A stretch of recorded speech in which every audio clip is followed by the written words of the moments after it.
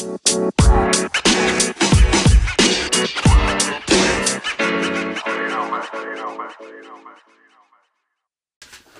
to another edition of the Practice Squad Sports podcast. We are a week into free agency. The moratorium period is over. Teams have officially signed players, and there is a lot to talk about. And here to talk about all of those things with me today is Max Richardson, Jared Lenehan. Boys, where do we start? Philadelphia. I guess we'll start in Philadelphia. No, that's fine. No, I don't want to talk about Philly at all, if you don't mind. I mean, before we get started, would you like to say farewell to one Timothy John McConnell? Yes, I had to update my phone, as you can see. Look, this guy, undrafted, actually flew his way to the NBA Combine because someone pulled out, paid off his own back just to get to the Combine. Wasn't invited to Sixers training camp. Then got a late call up to that as well. Made his way onto the roster. A lot was kind of made of the process era, and that the general manager just kind of saw players as assets really, and kind of just had a bit of disregard for them. But this player, he really kind of came out of that, and now he's getting $7 million. I mean, it's a credit to him. I've had countless memories watching him play, including his buzzer beater over Carmelo Anthony. He's had a triple-double, and just the kind of grit and determination of him is something that the Pacers are really going to enjoy. So thank you, Timothy John. We'll tweet that out to him, Okay. mate. I mean, let's start with the big news coming out at the start of free agency, shall we? Kyrie Irving and Kevin Durant teaming up and going to New York, Brooklyn, not the Knicks. I mean, obviously going to be a contender in a couple of years' time. Can they contend this year as well? I think they'll be thereabouts. Yeah. That kind of secondary tier. I mean, we'll see how Durant goes, but Kyrie Irving's still a phenomenal basketball player. Then you've got just pretty much the rest of their team that they had last year with Jared Allen and Spencer Dinwiddie and Karis LeVert, who really had an interrupted season, but you can really see the potential that he's got. Yeah. I mean, we did mention, so we just wrapped up a recent pod about the whole Kawhi Leonard situation, so I should note that we won't be discussing Kawhi Leonard or the Lakers In any depth. or the Clippers in really any In broader depth. Conversations we might, but in specifics we won't, because we dedicated about an hour to that just before. Yes. Because it needed its own podcast. But in that podcast we sort of briefly touched on tiers in the Eastern Conference going into this season, where we had Milwaukee and Philadelphia in the top tier. I think Boston's in the top tier and as well. Boston, and Really? then Indiana, and That's my opinion. Why? I don't know. I think Jason Tatum's a very good basketball player. yeah, I think Kemba Walker, Gordon Hayward, Jaylen Brown. Enes Marcus Kanter. Enes Kanter's a good player off He's the bench. not my He cup of can, tea, but but he's yeah. offensively speaking, he brings something very handy off the bench. We will get into Boston shortly, but we think Brooklyn's in that second tier going into this season I think so. with Indiana. Yeah. So looking at a 4 or 5 seed? Yeah. Maybe with Toronto as well, Yeah. depending on what they do. The thing with the East is it's very interchangeable and opinionated. So one person might prefer... See, I'm higher on the Pacers with Oladipo back than people will be with, other teams or whatever. It's more opinionated, and you can make arguments for certain teams in the East, whereas the West, you've got a few powerhouses now that you're going to point directly to. But the East, beyond Milwaukee and Philly, I think is just completely wide open. And I don't think Milwaukee or Philly would be locks to win the East either. So it's just a completely wide open conference. And I think it comes down to opinion how you want to tier them or whatever. So, and all the free agency moves have just made it even more exciting for me as well. Yeah. I mean, do we think that Brooklyn can make a play for the NBA Finals this year? No. No? I think they can cause issues for teams on their path to the finals, but I don't think they're quite ready for the finals this year. With Durant back, obviously, completely different story. I wouldn't be surprised to see them in the semi-finals of the East, perhaps even the Eastern Finals if they, really get things together.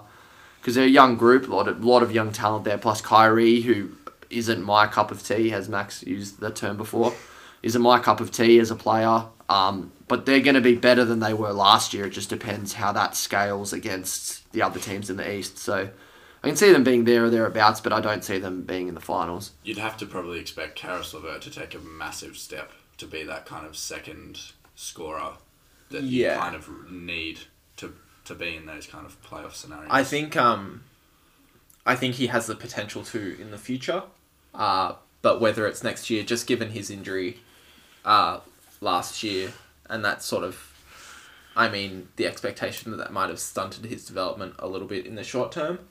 I think it'll be interesting. I think it'll be interesting from a chemistry point of view. We obviously know what happened in Boston with Kyrie. How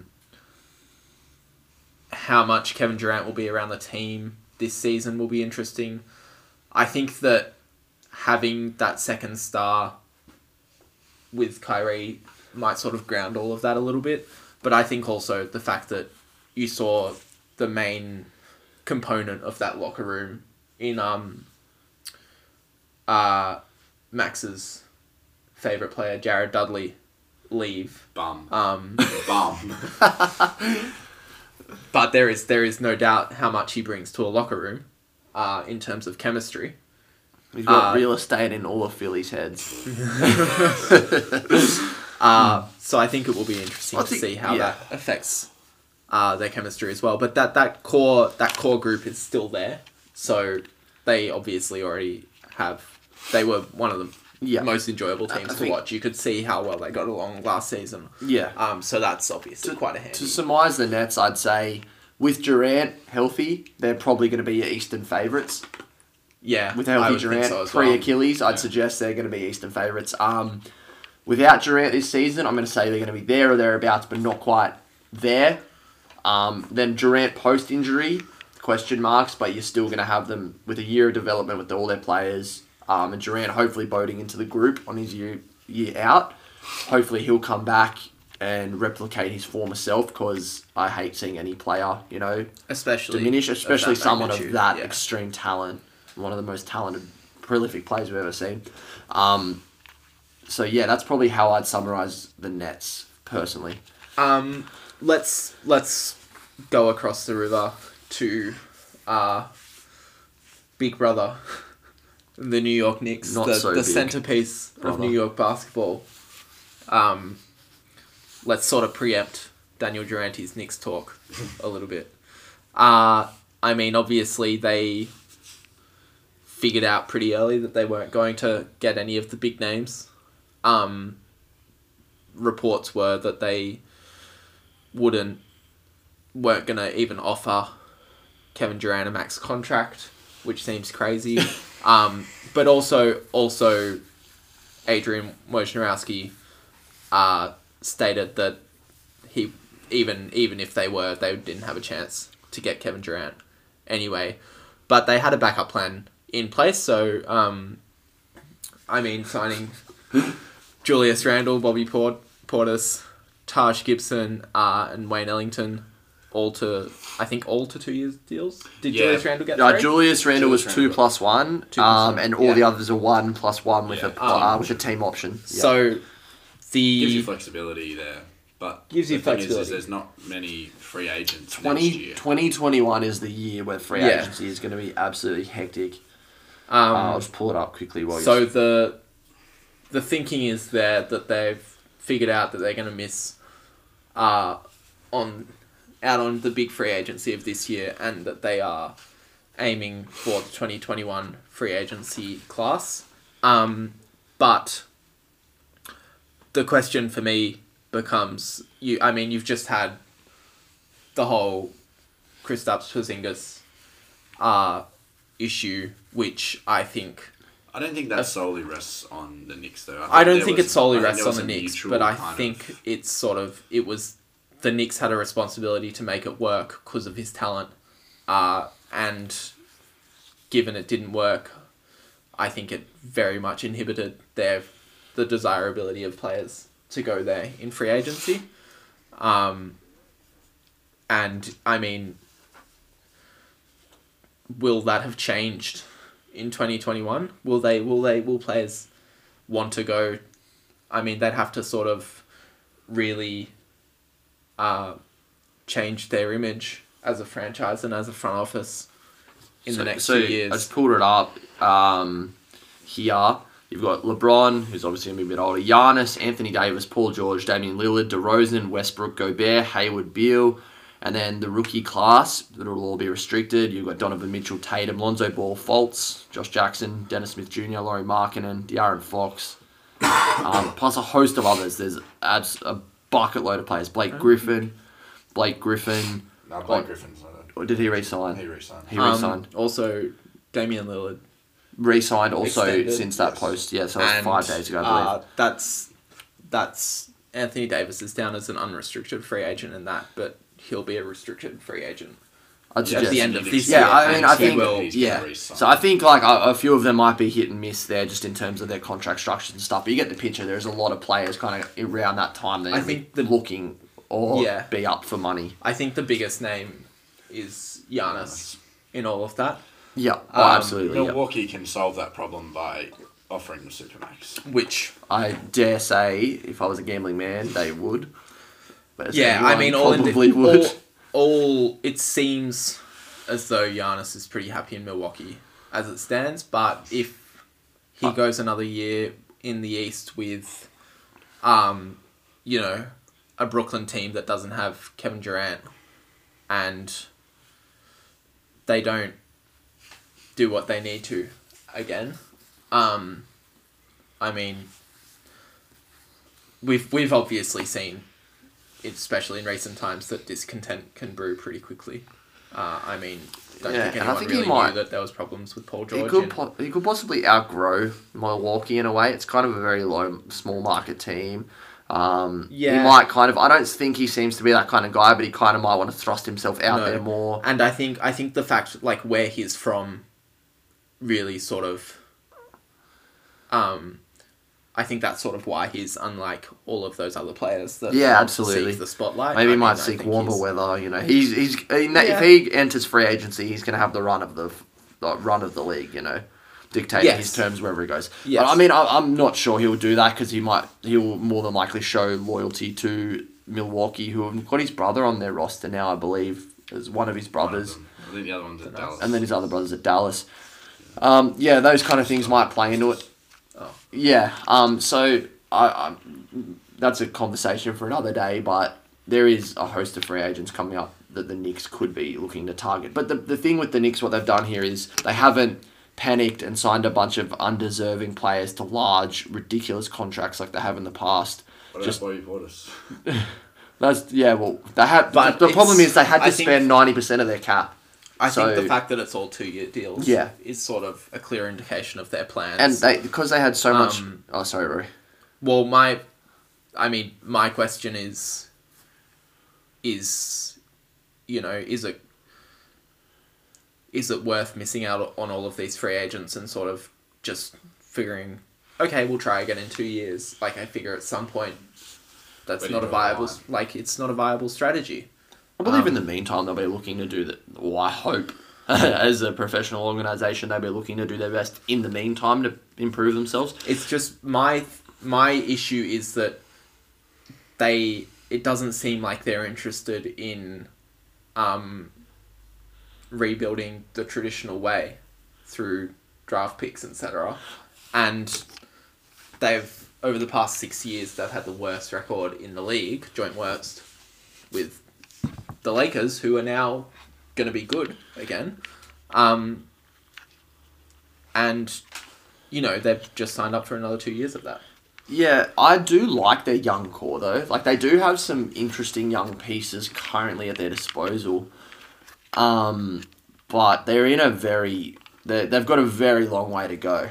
They've got a massive uphill battle coming up. I do like the fact that they've got a lot of cap control, both next year and the year after. They haven't committed to long... I'll put that word in there for Max. Long and ridiculous contracts. They did have to spend 90% of their cap for the available cap for the season, which is legislation. They have to do that. So they had to give these players probably deals you're not going to... That's why these players are all rubbing their hands together, going, sweet, I'll go to the Knicks for a few years. One of their homegrown draft picks is probably going to have to become a number one if they are to become more of a destination, whether that's Knox or Robinson or Barrett. Yep. One of them's going to have to pop. Yeah. Dennis Smith Jr. Don't think it would be him, however, but... But I don't mind kind of the strategy of taking a look at those kind of lottery guys that didn't really work out, like Bobby Portis and Randall, seeing if they can have kind of a second home, or in some case third home, if that brings on a new lease of life for them. New lease of life, almost. Another one that I was thinking of that he just got signed today was Stanley Johnson. He never really kind of showed potential, but those kind of guys, it might worth taking a swing on them because they could figure it out. Also, it's not really the piece that's going to make the difference, but I like the Elfrid Payton pickup. I think he's a handy little basketball player. So, I like that issue. I think they've gone about this a much better way than they have in the past. And while it was just a meltdown for the Knicks a week ago when they were missing all these players, if you take a step back and look at it analytically, actually, then based on what they had and how they've been, they're not actually in the worst possible spot. They've got the cap flexibility, control of their players, and they do have promising young players, and hopefully a few of them, as Max said, will develop into superstars moving forward. So, it's a bit hard for a Knicks fan at the moment, Daniel, but it's not looking forward. It's more promising than it has been, I think. I think it's been hard for being a Knicks fan for a little while now. Yeah. Let's move on to another big basketball city in Boston. So obviously the big news there was Kemba Walker signing a 4-year deal. 4-year max, 141, I believe. The big question is, will Boston be better or worse than last year? There's quite a few factors that sort of play into that. Obviously, Kyrie Irving leaving. In my opinion, Kemba Walker isn't that much worse of a basketball player than Kyrie Irving. I prefer Kemba Walker to Kyrie Irving, personally. I wouldn't prefer Kemba Walker to Kyrie Irving, but... I do, personally. I think Kyrie's a superior talent. He's got... There's something about him. He's a YouTube talent. He's the superior YouTube talent. He was... Yeah, I understand. I think Cleveland winning their championship. For Boston, he's the better player. You're going to see more development out of Brown and Tatum. Yeah. That begs a bigger question kind of thing. I think is that potentially Jaylen Brown is better than Jason Tatum. I think Jason Tatum sort of still needs to... And he's very young still. He's what, 21? He still needs to build that basketball IQ. My issue with Tatum is him taking too many contested mid-range shots instead of attacking the basket. He doesn't make the right decisions a lot of the time. The biggest thing for me that impacts how I think the Celtics will be playing this year is Al Horford leaving. I think he was probably the most integral part of that team, in terms of leadership, in terms of defense, and I think that's what sort of changes my opinion and makes me think they might just be marginally worse. Yeah, I think for the Celtics, the environment there, I think whilst you both believe Kyrie's a superior player, which many people would, and I'm of the opposite opinion, just personal taste, but I think in Boston specifically, those two are kind of interchangeable, based on how Kyrie impacted the group. Let's just make a distinction. We don't have... Let's make a distinction. Kyrie Irving is undoubtedly a better basketball player, but if you want to start considering chemistry and other factors, then yeah, that's what I'm saying. Yeah, So I know that's what. Yeah. So what I'm saying is, for Boston as a team, Kyrie equals Kemba in that situation. Oh, I'd push back on that. Like they're quite interchangeable in that Boston system. think- They're not going to lose much from but point guard production. I don't think you can assign all of Boston's chemistry issues on Kyrie Irving last year. Like, there's broader issues. Yeah, I in think that, there's a lot of their young guys need and to kind of honestly, dial I in a bit think more. offloading Terry Rozier will help that as well. Yeah, because he's just sitting on the bench complaining the whole time. And how he got $58 million. Is he a college yeah. sports athlete? No. Well, I think Because they just Charlotte had money to spend because they wouldn't spend it on yeah, Kemba. yeah. I mean, yeah. So obviously, like there could be an argument to be had there, and there probably is. But whilst losing Kyrie is a massive blow, getting Kemba is also a massive gain. So I think he's going to bring a lot to Boston and will help with those young guys and that team going forward. And I agree with Rory echoing his sentiment about Al Horford. Losing him probably sticks out more than losing Kyrie, purely just because of the fact you don't have a plug-and-play replacement for Horford, whereas Kemba will come in and run They're the probably point hoping that for the Celtics.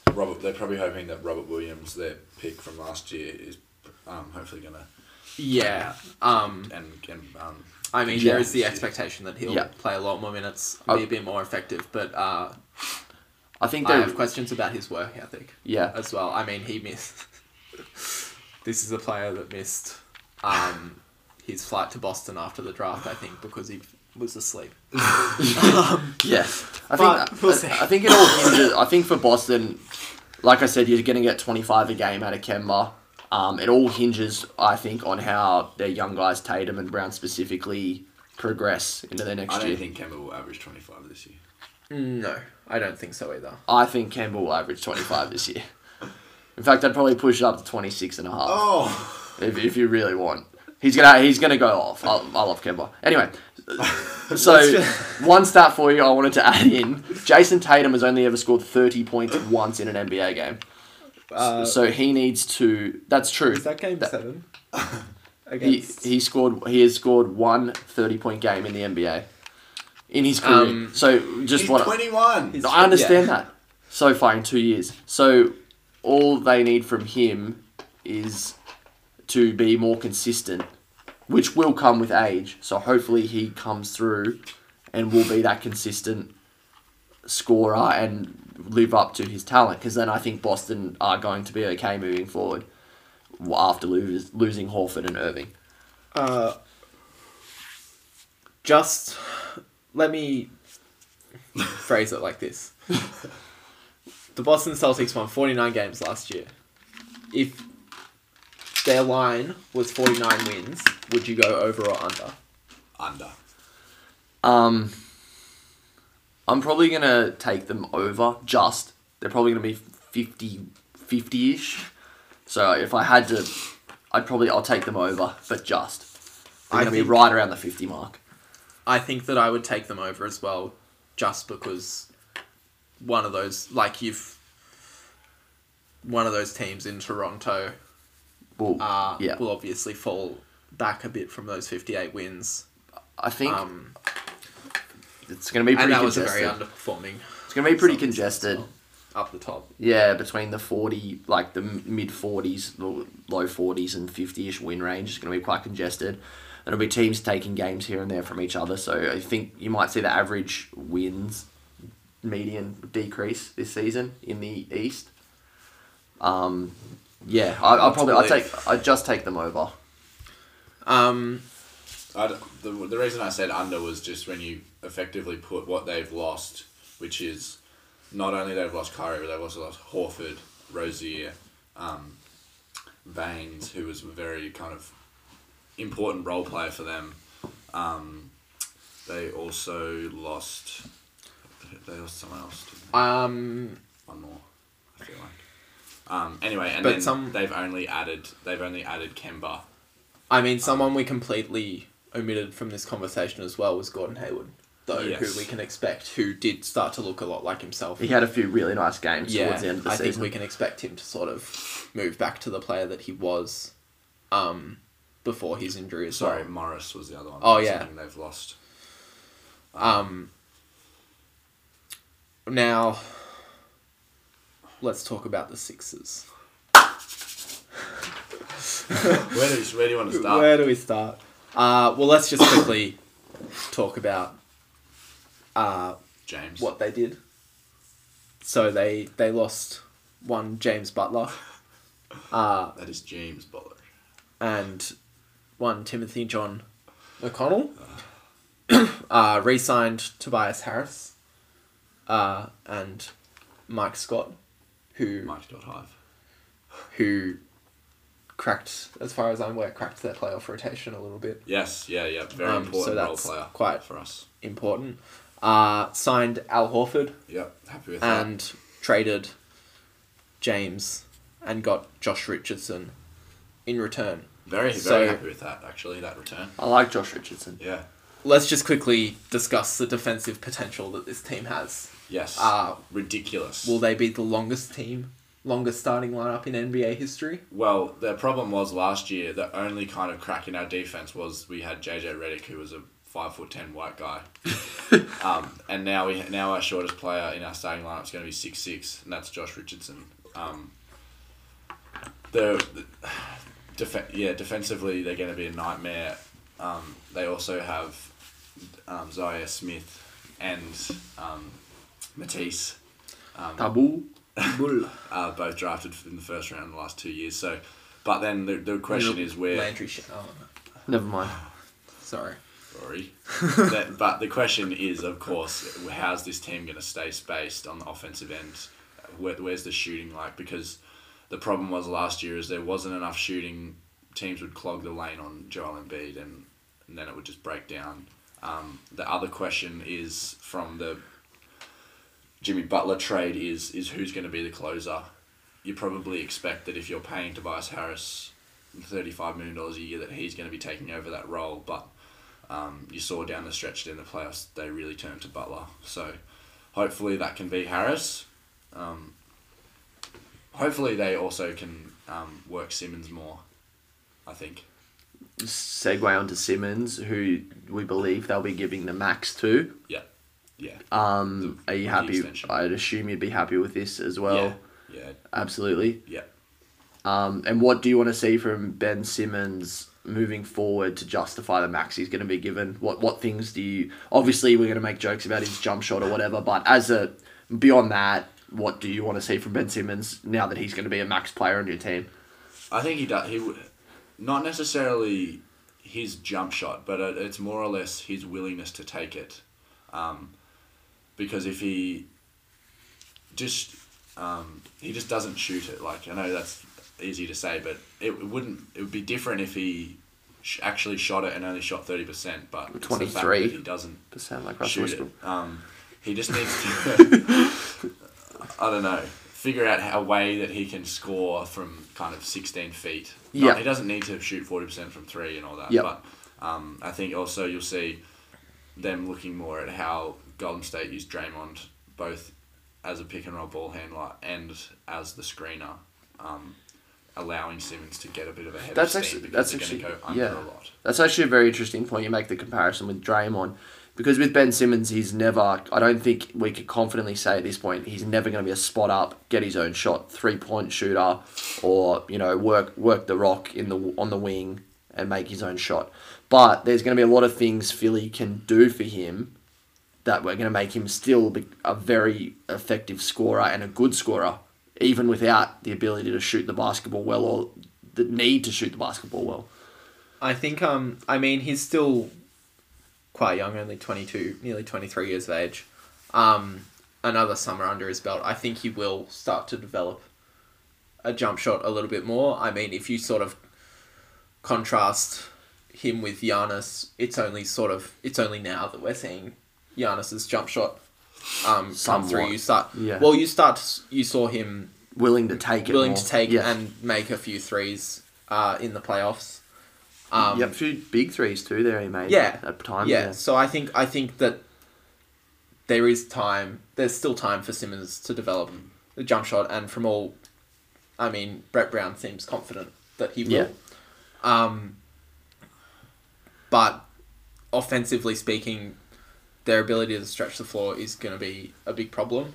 I think Al Horford helps a little bit just because he can shoot outside. He can be that sort of that player that sort of high post can get the ball and make something happen. Good passer. I think, just quickly, I think one of the biggest additions that Al Horford makes is the fact that he's not defending Joel Embiid anymore in the playoffs. Yes, that is true. He's a bit of a kryptonite. But another thing with Horford is it gives Philly the ability to have a kind of true backup center where they can rest Embiid and play Horford at the 5. He's going to be able to help mentor Bolden because they have very kind of similar games. And pairing him with Embiid,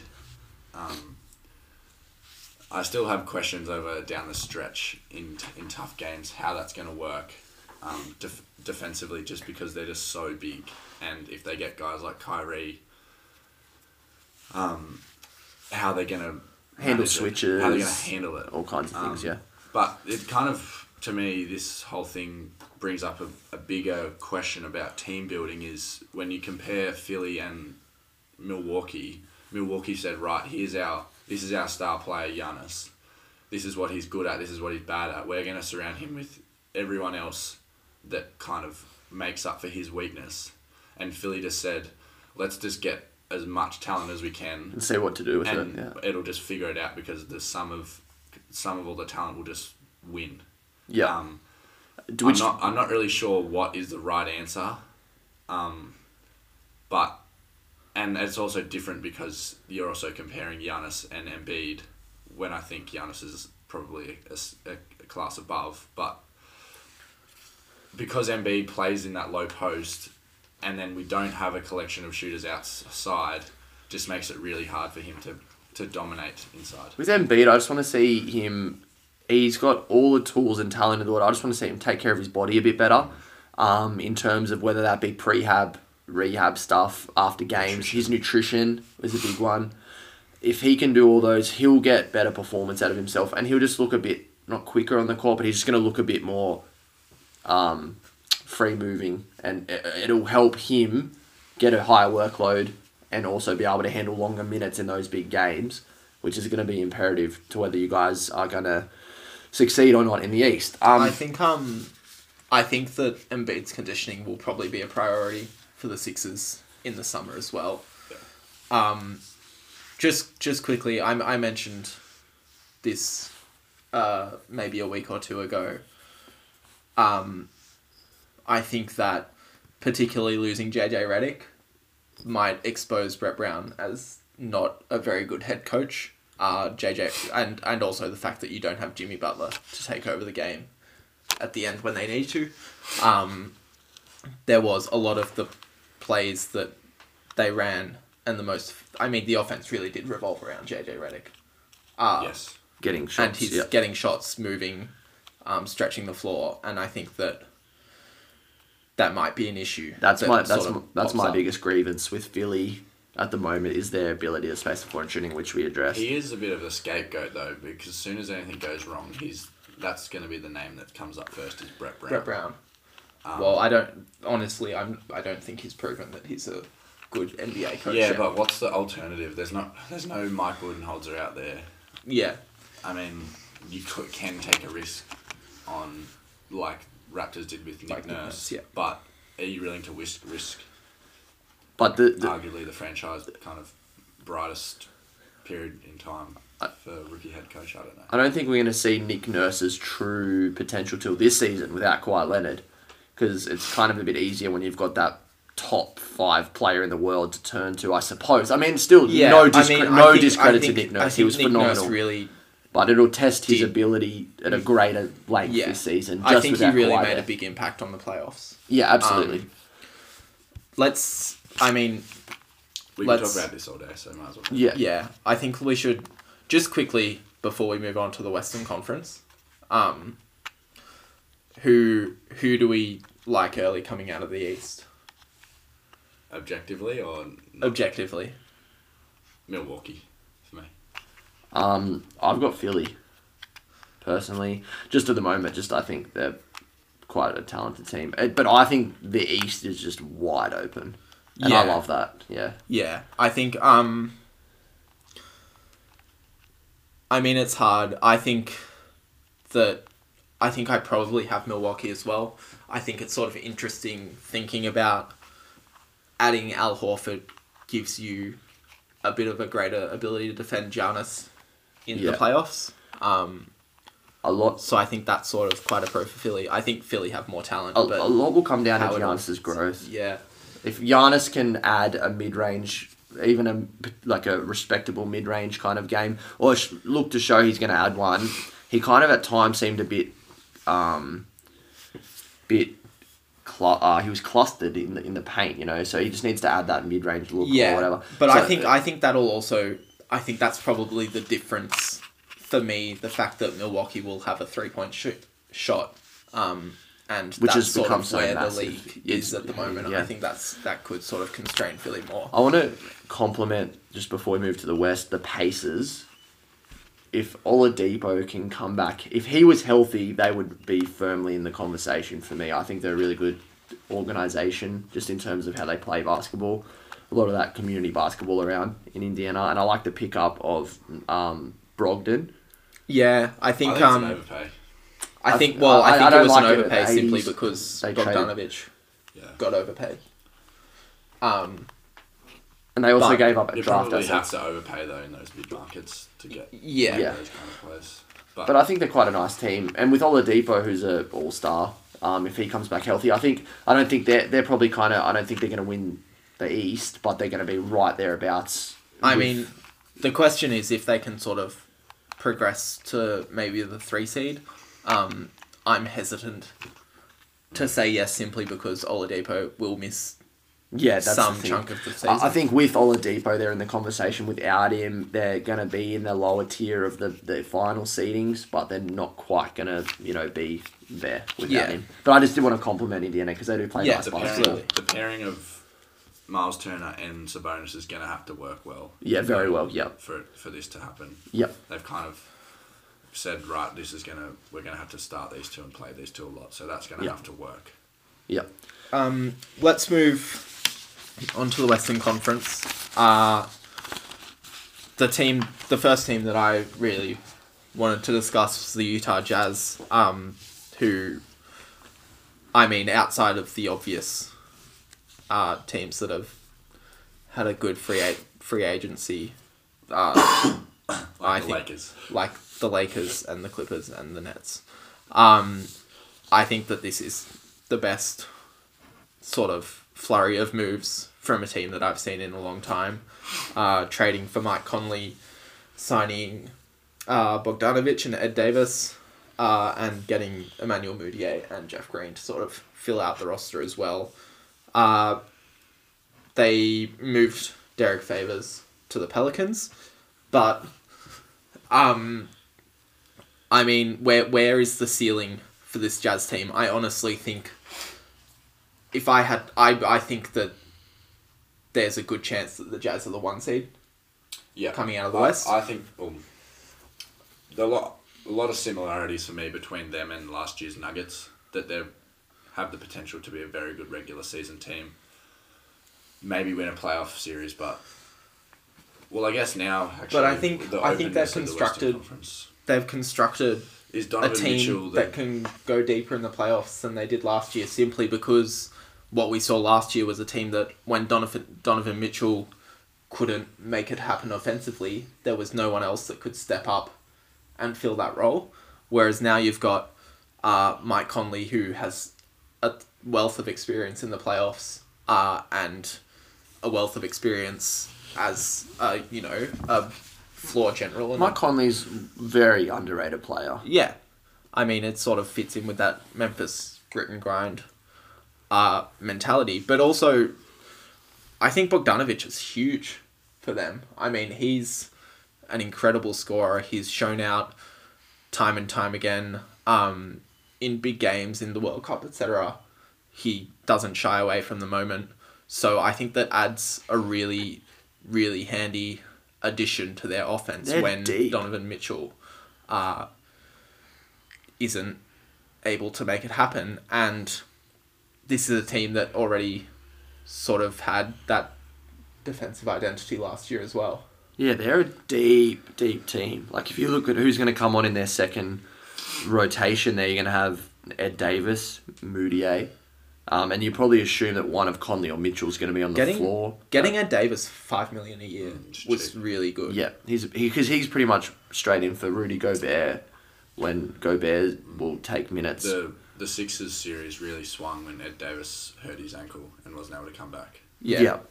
They're one of those teams where they've kind of identified Donovan Mitchell is our star player. His supporting cast is going to be Rudy Gobert and Mike Conley, and we're going to have these deep pieces around him in Bogdanovic, Ed Davis, Moutier, and that's what we're going to roll with because they've improved from last year substantially. So, Let me ask this question: Is there the potential for the Jazz to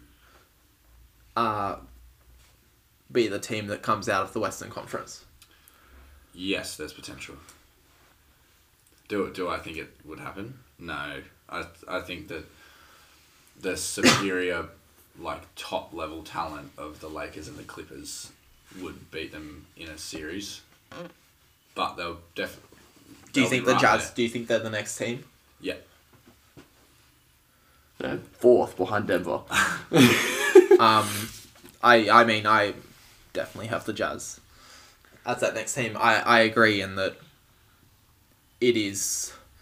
I mean, it's hard to argue with the Lakers and the Clippers purely because of the talent that they have.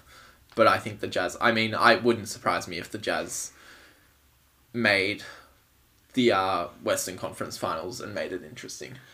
I definitely would agree with that, yeah. They're substantially better than they were last season, and the pieces they have are all suggesting the same thing. And yeah, I definitely think they could do that just because of their... I think the identity they're going to have is they're going to be hard to score against, and they're going to have a lot of players that can score the basket if they need, which is what you need these days to be successful. So they're definitely going to be there or thereabouts, but as Max said, I think just the firepower of the two LA teams will probably still be too much for them. And I'd also, being biased, I'd suggest, but I'd probably still take Denver in a 7-game series with another year of experience under their belt, personally. But that one could go either way, I think. Yeah. Let's just quickly touch on New Orleans Pelicans. I mean, they got Derek Favors in a trade from Utah, signed JJ Redick, and obviously gained a wealth of assets and young players from that trade with the Lakers in Lonzo Ball, Josh Hart, Brandon Ingram, obviously Zion Williamson. I mean... Jackson Hayes, they also drafted. Yep. Though he probably won't make that immediate of an impact. But the question for me is, do we think that they can challenge for a playoff position? Or do you think that they'll sort of take the year to sort of take a step back and gain a couple more assets to sort of prime themselves for a contender in the future? And sort of give that team a bit of time to gain experience as well. That's probably what's going to happen. So I don't see them being really relevant this year.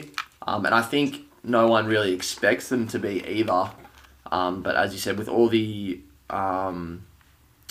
assets they've now acquired and the young talent they have on board, obviously Zion and that, I can see them, really rejigging, but aiming their franchise to be successful in 2 years from now as opposed to a year. They'll probably still win a fair few games of basketball along the way just because of the talent that's on the roster. Will they make the playoffs? Touch and go. Probably not for me. They're probably just outside the 8 there somewhere. Are they a better team than the Minnesota Timberwolves? Yeah, I was about to ask the same thing against Sacramento. Are they better than Sacramento? I don't think they're better than Sacramento, but I think they're probably, just in terms of sort of, it seems like the Timberwolves have the identity of Karl Anthony Towns and then what's really surrounding him. I mean, apart from Andrew Wiggins, but obviously he's sort of, what he gives to a team is pretty contested.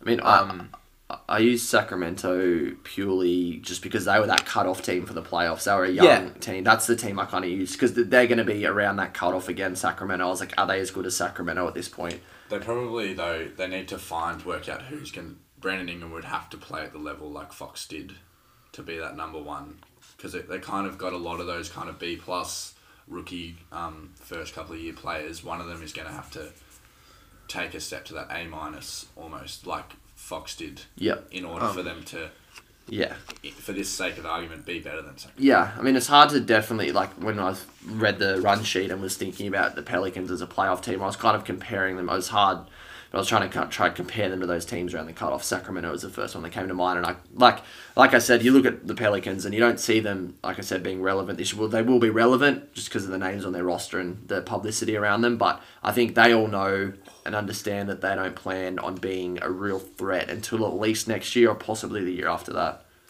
Yeah. I'm still on Lonzo Ball and Brandon Ingram Island though. Me too. I think that I'm not giving up on they're those two. Still got a lot of potential and more potential than Kuzma. If the Pelicans play it right, they'll definitely be in the conversation in the next couple of years. They've got all the stuff there that needs to be there. A bright future. Yeah, absolutely. Where do we see the Warriors slotting in this playoff conversation? I mean, re-signed Clay obviously will be out for a large chunk of the season, and got Kevon Looney back on a very favourable deal. And I mean, they lost Kevin Durant, but also the big one was that they are getting D'Angelo Russell as well. So where do we think that they could slot in? I mean, my initial reaction was I heard someone say that with D'Angelo Russell they could maybe slot in at 6 or 7 seed, and that seemed quite low to me. But the more I think about it, it still seems low to me, but it seems like it's not out of the realm of possibility. Well, they're obviously, with what's happened with them, what's transpired with them, they're definitely pulled back to the pack now. They're right in that, what you'd call the pack in the West. I mean, any team with Steph Curry on it is going to be a good team, you'd assume. And then Klay Thompson, obviously, when he comes back. And then, obviously, D'Angelo Russell's there, but I'm of the opinion that I think they just wanted to get something for Durant, and I probably could see them dealing D'Angelo Russell. I think they'll spend that sort of first to see how few it goes. months to see how he fits in. But I think that there was a lot of talk and there is potential that he could be traded. I think they have to wait till December or something. Yeah, 90 days usually after that. Yeah. It's December, I believe, yeah. December 15th. Yeah. So, but can they still... Is there potential for the Warriors to, say, make the 4 seed or the 5 seed and then get Clay back and sort of slot in as a sort of playoff contender again? Yeah, I reckon they're right there. I think it's important that we distinguish between when we say are they better than this team, doesn't necessarily mean that they're going to win more regular season games. Yep, agreed, yeah. Denver was a phenomenal regular season team, but are they a better team than the Golden State Warriors? Probably not. But, yeah. So that's kind of why my thinking is that barely a better team Potentially. than San I Antonio. mean, when I try and compare teams, I try and grab both their rosters at full health in a 7-game series and go, who do I prefer in a crunch time 7-game elimination series, as Yeah. opposed to who had a better record or that. Well, if it's that, then I think the Warriors are like just below the 2 LA teams. yeah, Better than Utah. I mean, yeah, I mean, And I think that comes. I mean, that's as we've sort of discussed. But That Utah comes back to maybe star power. Yeah, as Utah well. potentially might win more regular season Well, games. yeah, I have a full belief that Utah will be the number 1 seed. You're convinced. They're built to be that sort of regular season team. Yeah. Because like I said, it's hard because it's when you've got the whole season to try and, you know, pick and choose between teams. It really all it does come down to is a 7-game series. Yeah, And in the 7-game series, you need particular things that you don't in a regular season. Just in terms of, you know, you need crunch time plays. You need players that can come up in certain moments. You need a certain identity to win it in the playoffs. yeah. I mean, you touched on the Nuggets before there, Max. They didn't do very much. They signed Jamal Murray to a maximum contract, which I'd like to quickly debate whether he is worth a max. He's the first player out of the 2016 draft to be maxed. Do you think? Right now, no, but they probably had to do it, Yeah, and they're hoping that either next year or this year he takes that leap. That he takes that leap. Like on the surface of it, probably you'd say no, he's not, but you're expecting that his career trajectory, like his development, will see him reach that. Yeah, that was pretty much my understanding Yeah. of it So as well. He's just quickly, just if you want a few numbers, if you like, course. 18 again. He was 18. He was 18.5 and 4.5, and that was a substantial increase from his rookie year. Bounce. He's up to about 18 points, but it is more about paying for the future than what he is right now. Because right now he's not a max player. I'm the biggest Jamal Murray fan in the world, and right now he's not a max NBA player. But I think they see in him a top tier point guard in the NBA in a few years from now. So they're paying for that potential with Jamal Murray, and rightfully so. I think in the position they are with Jokic and Murray, if Murray can continue to grow, you're looking at a pretty formidable team Yeah, going forward. And he was he was the first player maxed from this draft class. Yeah. Which I'm looking at now.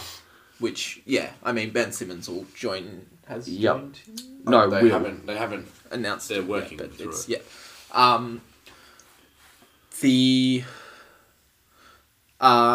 The question for the Nuggets, I mean, we noted earlier that they were a regular season team and they had quite a few struggles in the playoffs. Barely getting past the Spurs, who should not have taken a series of 7 games. And then they were a bit better against Portland, but didn't get as far as they would have hoped. Do we think that they can take that next step and sort of become a playoff team this season? I think with them, they were so young. So I think the extra year is going to really help them in terms of knowing what to expect when it comes to the playoffs.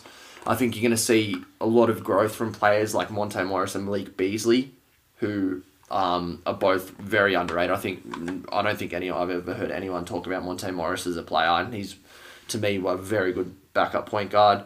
And Malik Beasley has the ability for me to be the third player in that kind of big three, so to speak, situation for Denver. He's got a lot of potential. He's fast, he cuts, he can shoot the ball extremely well, and he's athletic. And they still got Paul Millsap, who's kind of that solid head. It all is going to revolve around Jokic, how he comes into next season, how he's looking. And hopefully Jamal Murray takes this max contract in his stride. And I think if they can put it all together, they're going to be there or thereabouts. And they're going to be there for a long time as well, just because of how young they are. They're well coached. They're a good group. So I think they're still very encouraged by their prospects at a championship in, I'd say, the next 3 to 4 years, perhaps. Yeah, I think the two question marks for me is can Nikola Jokic sort of... I think what I noticed in the playoffs was that he can often be too unselfish and not as aggressive as is required as from a superstar. So But that's can he probably sort of... where you're hoping that Murray takes that next Yeah, step yeah, but Yeah. can he retool that sort of mentality and be aggressive when it's needed? And also, what sort of step does Jamal Murray take next season? Can he sort of progress towards that max contract that he's been given? And do either of the rookies involved, Bol and Michael Porter Jr., have any impact on the roster at all? If you say his name, he might get injured. So Yeah, we've got a funny guy. Yeah, I mean, will either of them be anything moving forward? I don't know. yeah, But they could add an extra X factor to the team that they don't have, another dynamic that could even elevate them further or fast track the progression they're on at the moment towards their young group heading towards a championship. But the problem with that is that there's just so many guys you're just expecting progression from, and there's only like Yep. 48 minutes. Yep. The last question I had for the Western Conference teams was where do we see Phoenix going? I mean, is there any prospects of Phoenix sort of going upwards this season or even in the near future? They signed Ricky Rubio Yeah. and Frank the Tank, Frank Kaminsky, but They had to get rid of picks and players To to sign- be able to sign Ricky Rubio. yeah. So and I mean Ricky Rubio sort of takes the pressure off Devin Booker as a ball carrier a bit, which gives him the chance to move off the ball, which he might prefer. But do Phoenix have any direction at all that they're working towards, or are they sort of just... Well, they Trying do, to but it's throw gone shit at the they're gone the wall. wrong way. I mean, before the draft, you were kind of... before the lottery, even, I'd say you were optimistic they could turn it around, and they've just somehow just made it even more puzzling and more just like you're just sitting there going, well, what are you doing? Yeah. Like, they're not blowing it up because they're trading away assets to sign average NBA kind of starting caliber players. I mean, less the even. only sort of... I think my understanding of what they're trying to do is they're trying to sort of get some shooters around Devin Booker, spread the floor, give him more room to work. Ricky Rubio, as I noted, takes the pressure off him to create as a ball handler a bit more. I mean, if you look at the draft, Cam Johnson, best 3-point shooter in the draft, and Ty Questions Jerome, also over. a good 3-point shooter, as we said in our last podcast, questions over where they would have taken. Yes. But also Frank Kaminsky is a handy 3-point shooter as well.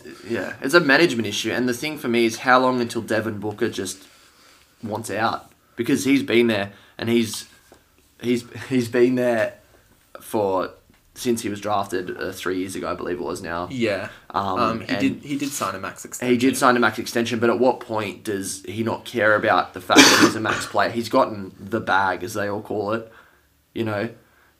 but at what point is he going to want to be successful? Because he's going to see all these players around his age starting to be successful. He's going to be sitting at home every April watching the playoffs because, let's face it, Phoenix are nowhere near a playoff team. How long until Devin Booker, their star player, wants to leave? Yeah. And then a follow-up to that, is Devin Booker a franchise player? I think he's definitely got the potential to be a franchise player. As a scorer, he's already there. Yeah, absolutely.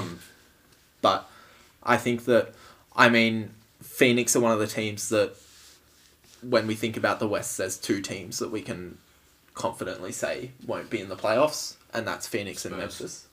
Oh, Fuck off. oh, We're going to be in the playoffs. oh. I feel like we had this conversation last year.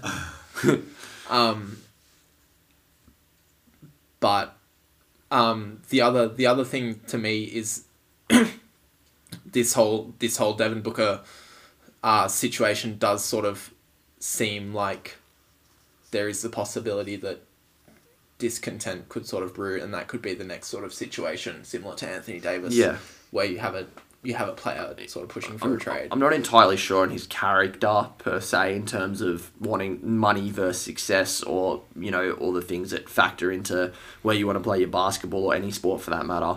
But there's only so long you can be in an organisation. It doesn't even look like they're progressing for him. Like if you put yourself in his shoes, if you're sitting there on a max deal, sweet, you're getting your money, and you're going, okay, let's build. If I'm your max player, build a team around me, and let's start to improve. But they're just kind of floating. In fact, they're starting to sink even a little bit with what they're doing. They're just not. I'm a little bit less convinced that they're not building around him. I think the moves that they have made are an indication that they're trying to put shooters around Devin Booker. Yeah. And I think, I don't know, I feel like they're definitely going to be better than they were last year, in my opinion. Purely because they have a slightly more established roster. But it's not really a situation that you look at and like Denver or like someone like New Orleans, where you look at it and you think, well, look, they've got their superstar or their potential superstar. They've got the talent around that superstar, and they will be a very good team in the near future. It just seems like their future is not even a playoff team. Not at this point, no. And Even if they're trying to build around Devin Booker. But if they are building, they're building a very crappy house. It's to weird. me. What they did in the draft is just sort of that just puzzled really me. inexplicable. They wouldn't have had to sign Ricky Rubio to $17 million a year if they just drafted Luka Doncic. Well, yeah, but also taking the players that they took where they took them is one thing, but the fact that you're moving TJ Warren for cash and for not much cash as well, and then you could have taken those players later and gotten something out of it as well, so I don't know, it's confounding to me, and I don't think that James Jones will last long as a GM personally. Quickly before we wrap up, who do we have as our favourite free agency teams? Obviously, mine's Utah. But were there any other teams outside of the Lakers, Clippers, and Nets? I think Pacers did a fairly good job for what they had. Not really anything else. Brooklyn. You mean? I think the best. Yeah. I would even put Philly in that top tier. Yeah. I think where Philly were with Butler and Harris, you're like, oh, what are they going to do now? They can only max one or the other. What's going to happen? What are they going to do? I thought they were kind of at their same kind of situation as Oklahoma. They're at their ceiling with the roster they had, and I think they've rejigged and retooled, moved some pieces, and actually come back this year a better roster than they had last year. I actually didn't mind the Hawks getting Evan Turner. Yeah. It feels like they've got all this young talent, but it feels like they need a couple of veterans. Yeah. And he kind of fits that mold. From all reports, he's a very good locker room guy, great teammate. I think he can really keep them headed in the right direction. I would have liked to see them maybe add another one or another kind of middle tier player to complement, because you can't be just running out 5 second year players. But I think they're All right. Well, we will, as free agency sort of wraps up, still probably a few more moves that are yet to be made. Maybe some trades here or there. Carmelo Anthony is still a free agent. Carmelo Anthony is still a free agent, and Summer League has kicked off and might get a bit interesting as we go on. So we will probably be back maybe next week with another podcast. Make sure that you give us a rating and perhaps a review on iTunes. Good, yeah. Subscribe. Really looking to build out, listener base beyond 14 listeners. Can you check how many listens we have? Yeah, it tells me. It's almost football season, and I'm much more competent talking about football than I am basketball. Yeah. So that would actually might be provide useful for someone. I don't know where I put my phone, but I can. Oh. How do I get down there?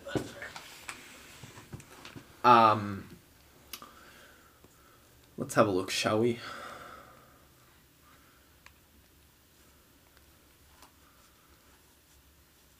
Is it still rolling? Yeah, still rolling. Still rolling. Just Not many. I don't think many people think- get to this point of the podcast. But if you do, last time I Sorry. checked, our estimated audience was 14. It's not coming up right now, but you know, to expand that, we need those ratings, subscriptions, reviews. Tell your friends, and we will be back soon with more content. Thanks for listening. Go Spurs. Thank you. Go Sixers. see everybody.